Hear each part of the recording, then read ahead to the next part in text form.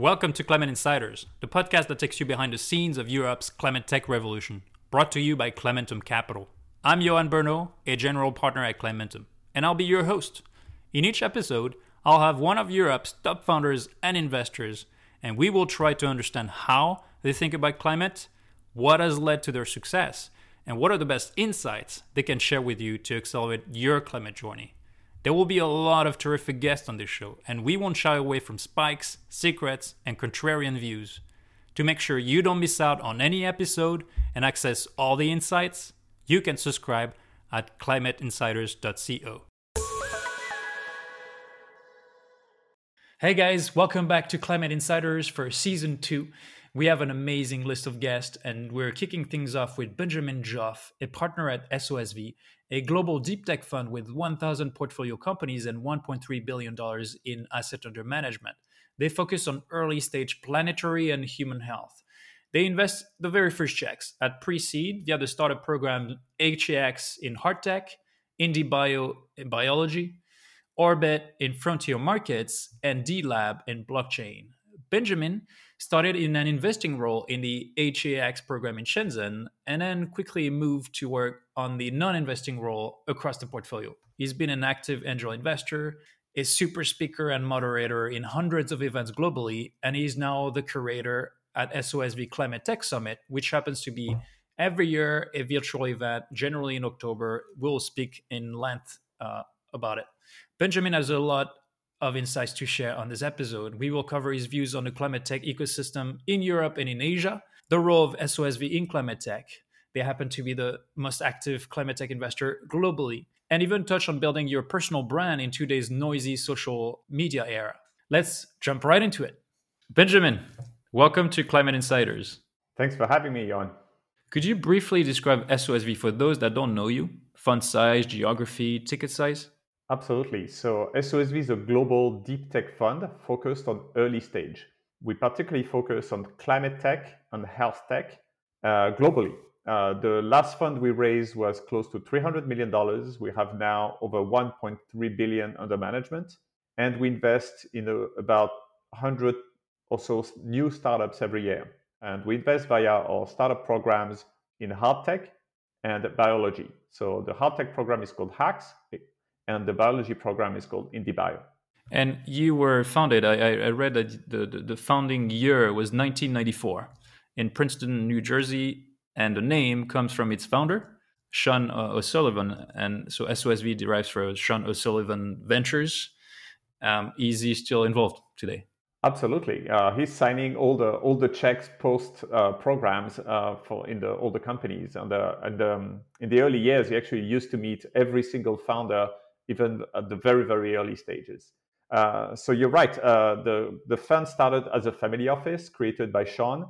Sean is an entrepreneur. He IPO'd a company that he created out of university.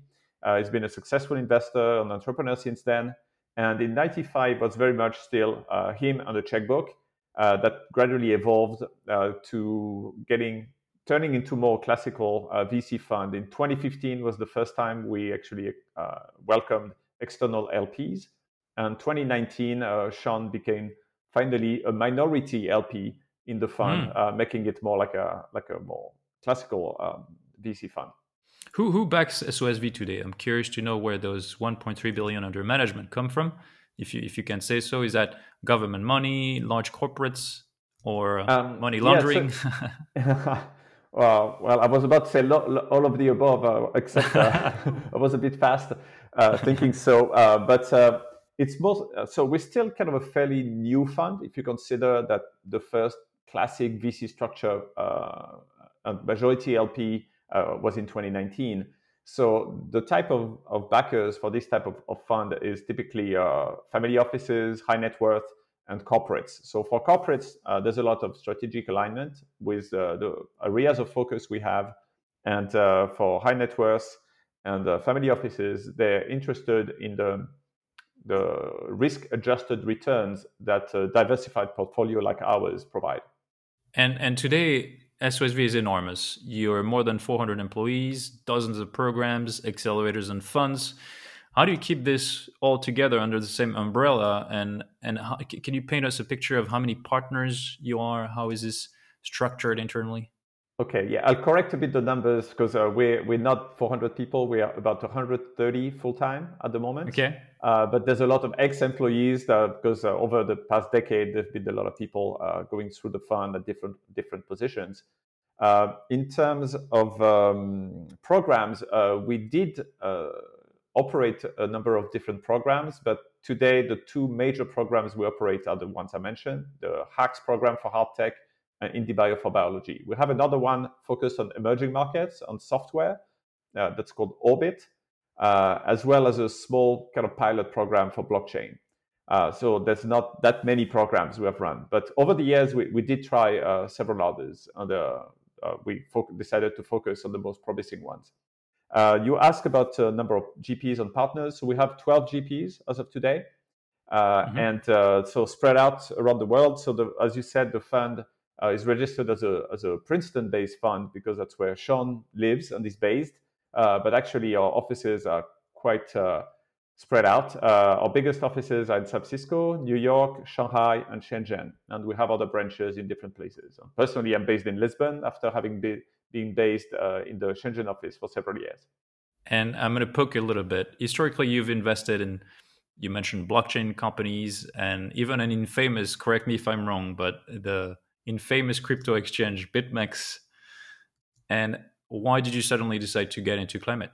Well, it's more kind of actually the journey has been a little bit different from that. Actually, the climate journey started way earlier with investments in companies like Jump Bikes, for example, which Hmm. was acquired by Uber, one of the early players in micromobility.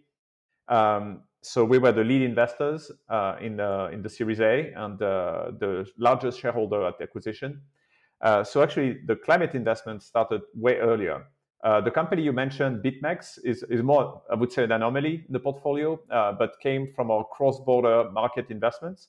And it did go through some legal challenges because of Hmm. I'd say, the enthusiasm in crypto that led to maybe less than optimal KYC at some point. But it's all sorted out now, and the company is still doing extremely well. It's actually one of the top performing companies in the Yeah. portfolio.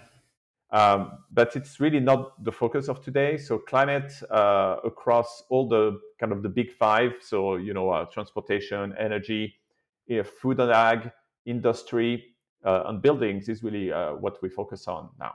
And that's a good segue to your role today. And SOSV now organizes an annual climate tech virtual event called the SOSV Climate Tech Summit, which will take place this year on October 25th, 26th. So coming up very soon. The lineup looks great with some of the world's most renowned funds, some of the most prominent journalists. I highly recommend attending, by the way. The summit aims to spread information and foster connections within the climate ecosystem. How does that work exactly? And how do you make this all work virtually? Yeah, so the idea of the climate summit came last year when we decided to be more communicate more about our climate portfolio. So we've made probably close to 200 investments in climate tech since we started.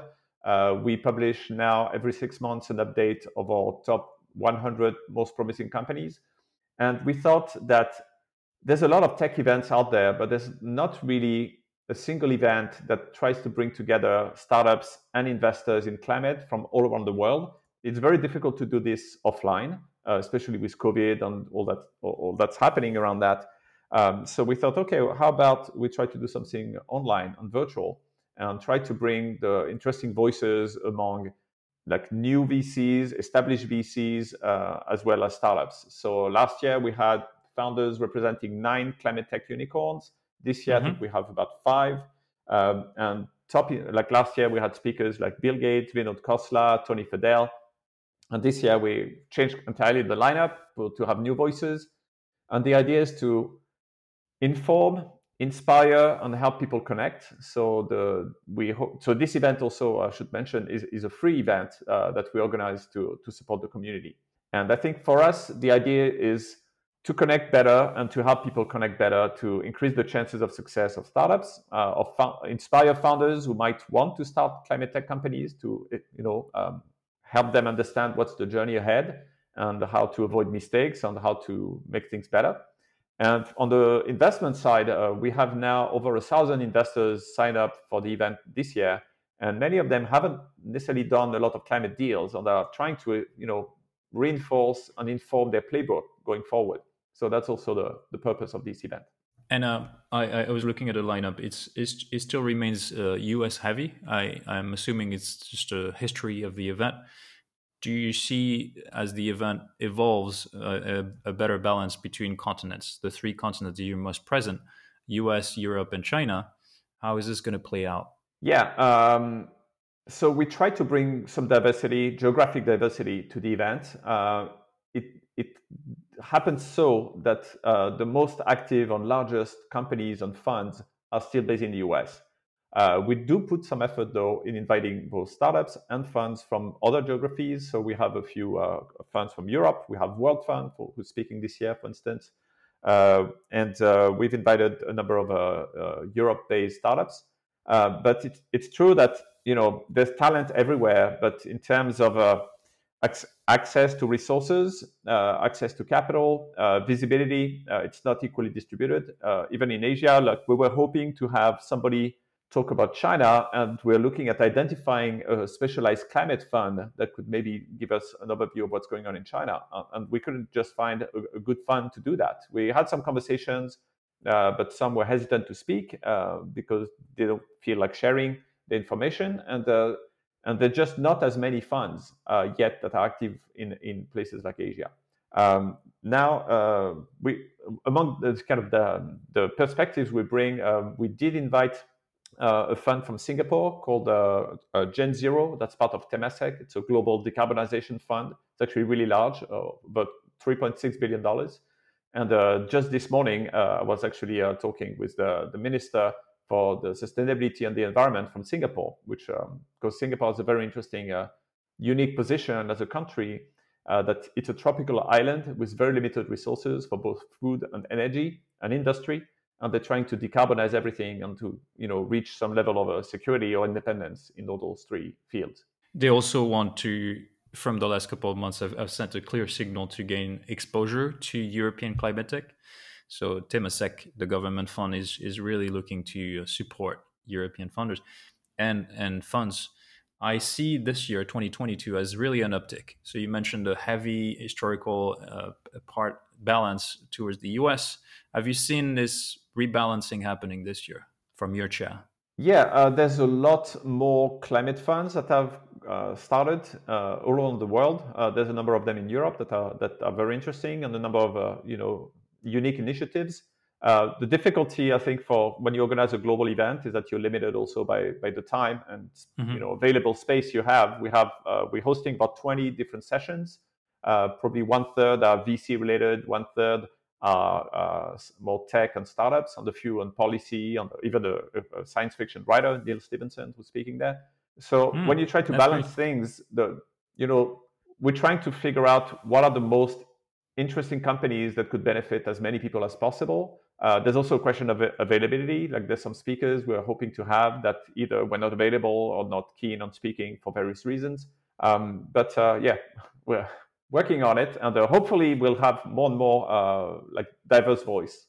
And I wanted to bounce on your look. We have the privilege to have you having worked extensively in Shenzhen in China, and SOSV having a big footprint in Asia.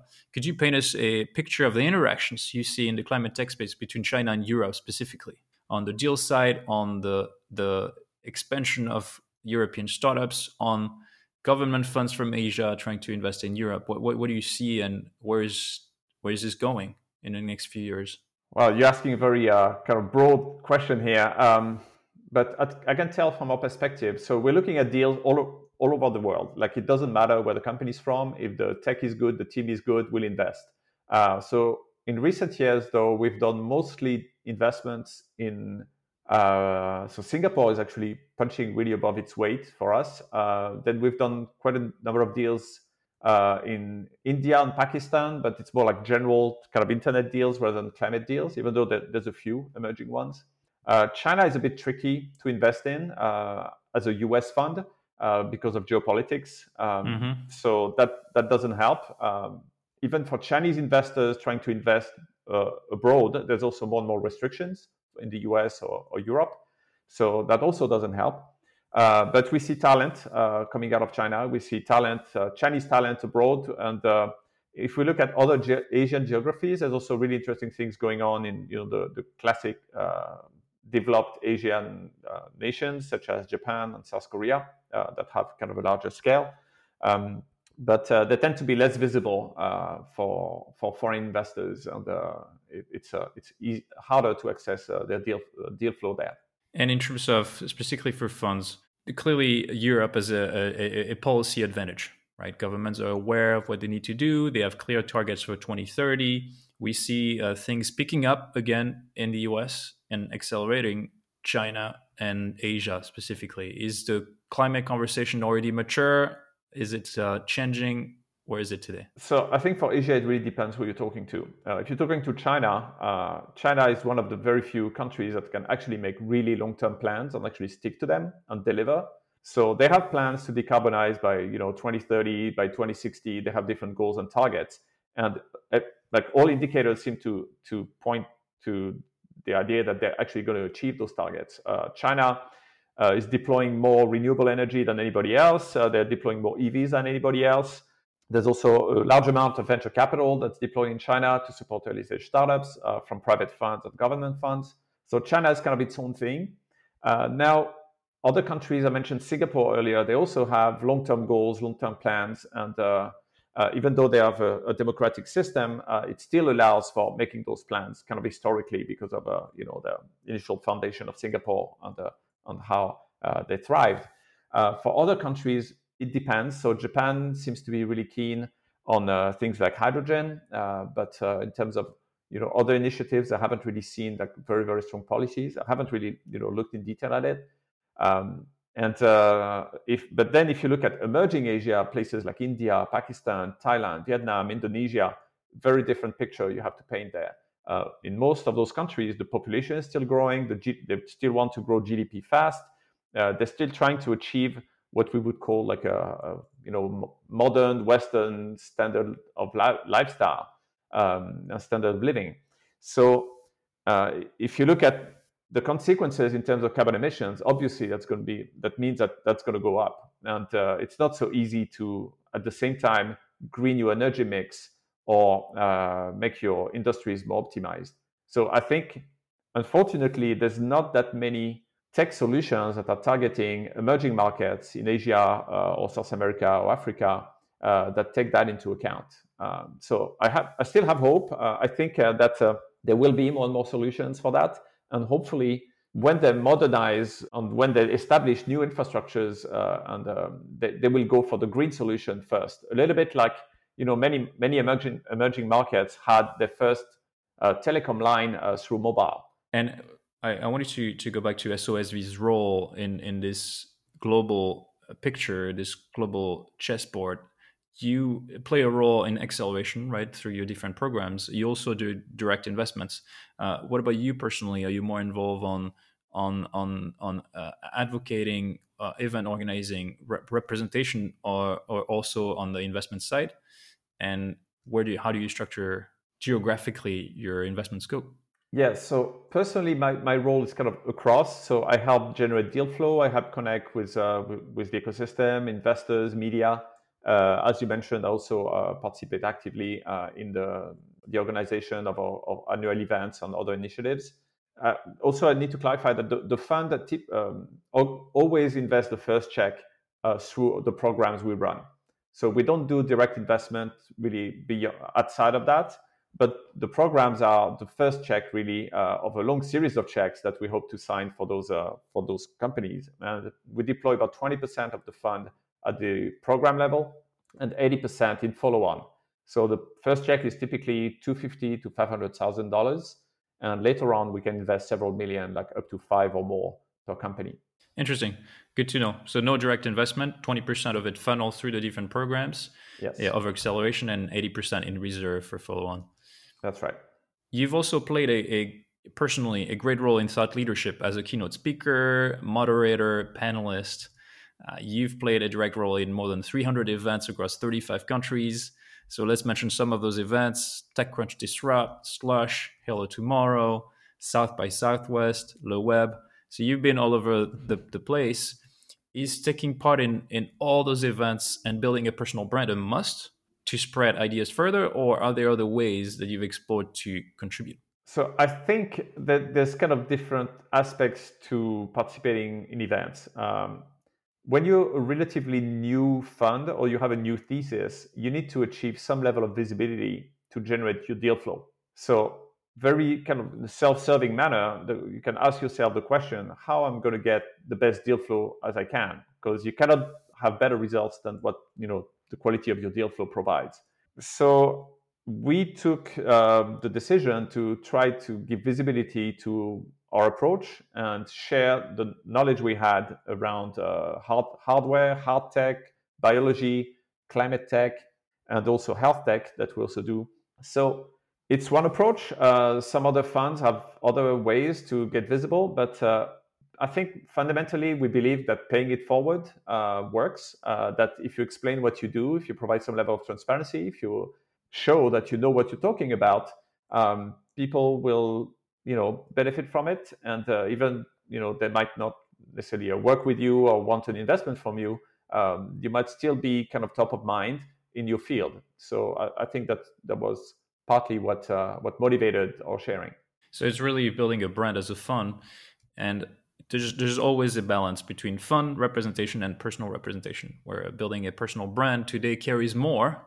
We see that on social media than corporate brand.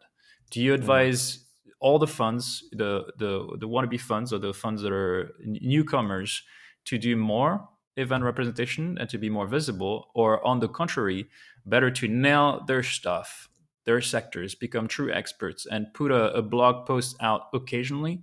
What's the best use of your time, personally, but also as an ecosystem player? I wouldn't be prescriptive of the right way to do things. I think it really depends of which sector you're in and what kind of people work at your fund. If you have somebody who really likes to write and collect a lot of ideas and likes to share, yeah, let them write and encourage them to write and find outlets either on your own blog or maybe as a guest author on other media. In the early years of SOSV, I published probably 2 dozen long form columns on TechCrunch to explain what we're doing and share ideas of things we've learned.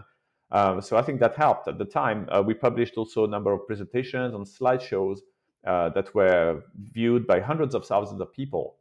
So that can be a way to do it. You're doing a podcast. I think that's also a great way to get visibility and to learn and share. And there's new platforms all the time, but fundamentally, I think it has to fit the personality of the people running the fund. Ideally, I think it's very difficult to speak in a kind of anonymous voice of a corporation. There's also some really established funds that really don't care about any type of representation of visibility. You can think of Sequoia, for example. They typically don't talk too much because they've been around for so long, they're so That's well right. known. But for new entrants, definitely you need to do something to have some visibility, and that could be podcasts, articles, presentations, public speaking. Frankly, on the one hand, it has benefits, but on the other, I almost consider it kind of the studio audience to test ideas. And if you think that a presentation that you can do in front of, let's say a few hundred people, you can put online and get it potentially in front of thousands or hundreds of thousands of people. The idea of the offline is like a TV studio. It's not necessarily the final destination, like the final crowd for your message. And also ideas evolve. Like something that starts maybe as a just a few ideas on Twitter could be you can turn maybe later into a presentation, later into an article, later into a report, later into I don't know some video you would put online. The challenge is to find distribution. It's not just to create content. How are you going to reach people and how are you going to get them interested with something unique and valuable? I wanted to double click on this. This is interesting from my perspective, and I'm sure for many. We live in a noisy, social media driven environment today where there's a lot of vanity metrics, so the follows, likes, and so forth and so on.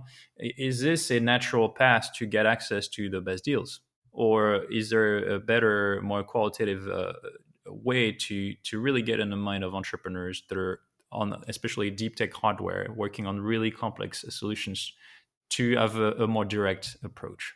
It depends who you target. For instance, if you think of a postdoc or PhD currently in a university, maybe they don't read TechCrunch. Maybe they never heard of TechCrunch. So the question is, what do they read? What might they see? What might they search online when they're thinking about starting a company?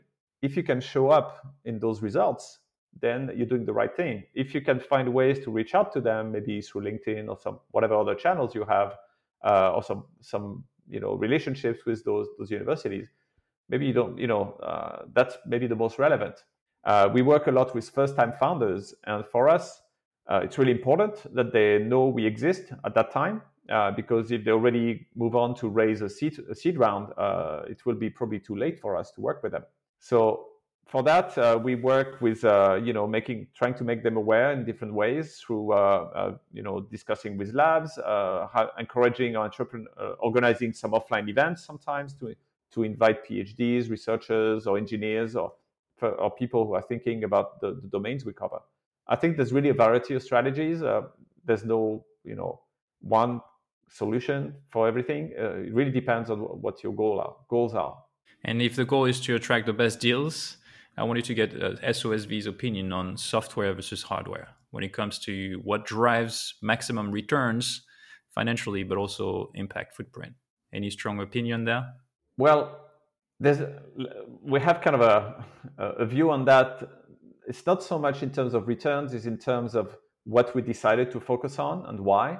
So we focus on solutions that have a physical component through biology or through hardware. We decided to do something that everybody thought was really hard because we thought it could be impactful and provide great returns, and was also less competitive because seen as more difficult. If you do, if you're one VC doing SaaS solution like everyone else, you're basically a little bit anonymous. You work with the same metrics, you have the same playbook, you're not really that potentially that differentiated. Whereas if you're able to support, like in our case, with experts on staff, with labs that we have built, companies to go from lab to an advanced prototype and potentially to market, it makes a huge difference. And in addition, if you think about climate, there's just so much you can do with software. You can probably optimize some processes, you can measure stuff, but at the end of the day, if you really want to change something in the physical world, you have to be able to interact with the physical world, and that means some kind of hardware, some kind of new technology that has a physical component. And you cannot do software food, for instance. That's right. I would totally concur on that front. There's also a recurring theme here. It's differentiation as a fund, and it seems like you're very thoughtful about how to differentiate on the crowded ecosystem to compete for the best deals. There's a voice, building a brand, but also a building access to the technology very early stage. It is the name of the game, I'm assuming, and you've been around for decades already investing differentiation. You don't want to be prescriptive. Do you have any insights or opinion to share with upcoming funds? Is it how to what is the key of differentiation today? Is it really nailing one particular area, becoming more and more specific, or is it more of a geographical anchor? I think it can be a mix of things, but it's something that sets you apart. You could say, okay, we're the best, I don't know, biotech fund in the Nordics, for example. Or we are super specialists at everything. I was about to say enterprise SaaS, but let's talk climate. Let's say we're super specialized with, we know really well materials. And we do global deals on materials. Those are like ways to differentiate. Obviously, geography is also an important differentiation. Some funds get really good access because of their presence and their connections in a particular geography. Our choice has been to be very early stage at a very risky stage, heavy on providing resources with labs and experts and capital at a time where founders have a really hard time to find those. that has been our way. The jury's still out there. That's actually going to be like the best way or or a great way. And most of the companies we invested in are still pretty young. But yeah, I think that works. It's all about being thoughtful about your positioning and how you articulate it to what audience. Indeed, it's all about a thoughtful differentiation. I want you to jump into a rapid fire round. So the concept is simple. I'm going to give you two options, A or B. You give us your choice and just briefly, in one sentence, explain why. Are you okay? Sure. Great. So the first question is helping your portfolio or picking the founders. What is SOSV better at? So you're focused on the first check. What drives success is very much the quality of the founders, or is the resources that you're providing through your acceleration program? Well, it all starts with the founders. If you don't find a great team, whatever resources you throw at them is not going to solve that. So start with the founders. Contrarian versus consensus. Looking back, which bet paid the biggest dividends so far? Investing in contrarian ideas or more consensus? So I wouldn't. So in our case, it's not because people thought they were bad ideas. It's mostly because people thought they were difficult or sometimes close to impossible. Like we're one of the first investors in alternative proteins. We've done deals in companies like Upside Foods, Perfect Day, Notco, that are all three unicorns today. But 7 years ago, when Upside Foods said, "Okay, we're going to grow, a hamburger in the lab," people look at them. Nobody wanted to give them money. It's not like, yeah, I'd say those have really paid off pretty well. And on the hard tech front, we've done a lot of robotics deal. One company in the robotics portfolio we invested in about 7-8 years ago just raised a big 70 million round for robots that can clean commercial spaces. So you have to have a bit of patience for these type of deals. And but I mean, this one, and we have another one that was very successful doing automation for biotech labs, a company called OpenTrons that turned into a unicorn last year. And again, at the time, people were like, "Oh, why would you do like a robots for biotech that are desktop size?" Like people just couldn't understand what was the market for it. But it turned out that there was a pretty big one. Next question is talking about events, virtual versus physical events. What is the best to stimulate connections and spread information? Spread information online is the Mm-hmm. best. Make connections offline is the best. We're trying to do things online for making new connections, but I think it's just that it's very hard to replace yet the Shaking let's say hands. shaking hands, spending time, the ability to introduce also friends of friends or connections of connections. I was recently in a kind of a few days retreat organized by a company called a fund called Voyagers. They Mm-hmm. were bringing together about 50, 60 people in climate tech over 3 days, doing some activities and getting to know each other. And you cannot do that online. It's just impossible. Can you tell us more? I'm actually curious about this summit. Is it fund managers? Is it true experts? It was a mix of people. That you can check that on voyagers.io and see what kind of activities they provide. But it's a fund that's basically community driven, and Mm-hmm. they understand that to foster community, you need to get actually people physically together. Okay, sure. Yeah, you're mentioning David Rowan's Voyagers community, and That's they right. do a side event. We were going to link everything in a show note. I'm personally part of this community. I haven't attended any of the physical events yet, but I certainly intend to in future. And last question is really SOSV's vision of the future and how to scale a franchise. Is it better to build an enormous fund, a core fund, or to build 20 smaller dedicated funds? So, what do you advise to newcomer funds as they grow in AUM? Is to continue raising the roof on their core fund or create a family of smaller specialized funds? So our strategy is to still focus on a core fund. We're not planning to scale it to very large size. I think the size of the fund has to be dimensioned for the type of things you do. Our focus is first checked at pre-seed. There's a question of volume of quality pre-seed companies in our categories that kind of dictate the optimal size for us.